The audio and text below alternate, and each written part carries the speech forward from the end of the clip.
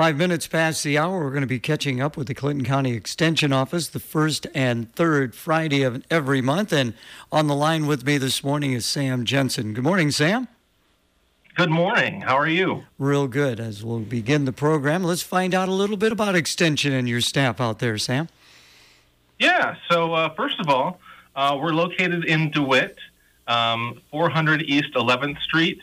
Best way to find us is to go to the school and look north. That's really the best way to find us.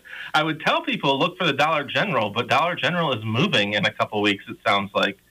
So if you want to reach us by email, best way to do it is clintoncounty@iastate.edu, and phone is 563-659-5125. We are open 8:30 to 5, Monday through Friday. You were in Marshalltown yesterday. What was that all about? I was in Marshalltown for a Master Gardener advisory meeting. So I am fortunate enough to have served on the statewide advisory committee for Master Gardeners. We kind of look at some of the rules that Master Gardeners have to abide by. Kind of look at different opportunities that the Master Gardener program has in the state of Iowa. We want to make sure that we're competitive with Illinois as far as how they run their Master Gardener program. We don't want to, we don't want to be asking that our Master Gardeners put in a ton more hours than Illinois Master Gardeners, or pay a bunch more fees than Illinois Master Gardeners. And what we've found is that we're pretty much in line with what they're doing. So everybody across the river, come on over to Clinton County and learn about Master Gardeners. Don't stay in Illinois. Again, we're visiting with Sam Jensen. Hey, you're welcome back to Amanda, right? Yes, Amanda, our county youth coordinator. She had been out for a while, and so we are super happy to have her back. She came back just in time for leader training, which was this week on Tuesday night. We had 18 leaders with us, which I think might be a record. Don't quote me on that. But it was a heck of a lot of people that were really interested in what's new for 4-H this year, and how to make their clubs vibrant and appealing, and just make sure that the kids have a good time in 4-H. Okay, now you've got a big event coming up as well, right? Yes. We have 4-H Recognition Night, which is at the beginning of November. All Clinton County 4-Hers are welcome, whether they're first-year 4-Hers or they're all the way up in high school. Families are welcome too.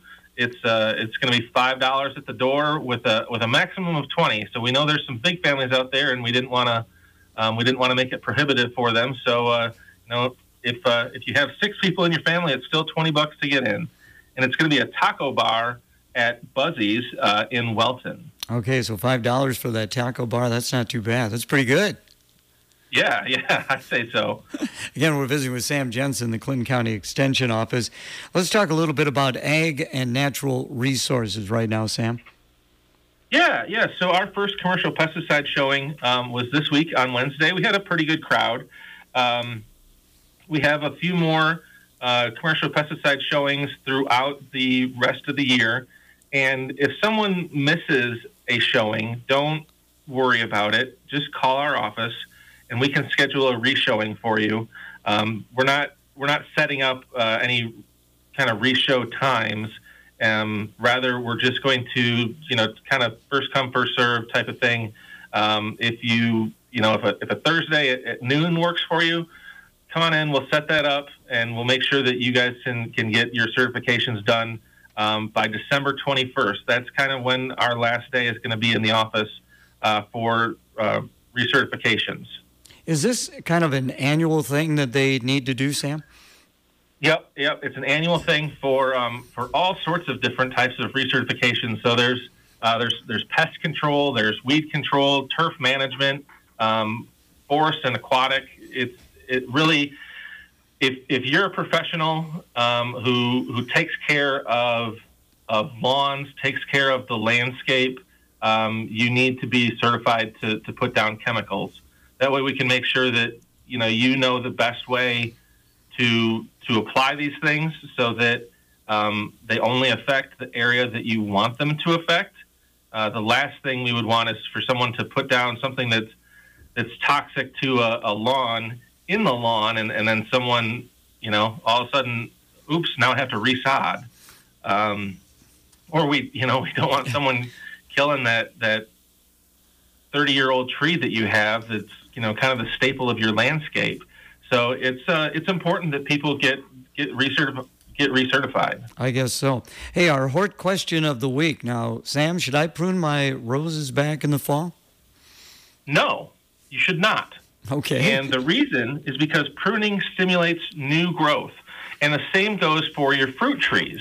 So you don't want to prune back in the fall, even though it's very tempting to.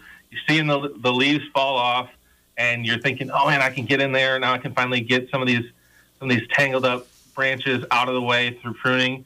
You can't do that. So you want the new growth to have an opportunity to properly harden before the winter growth,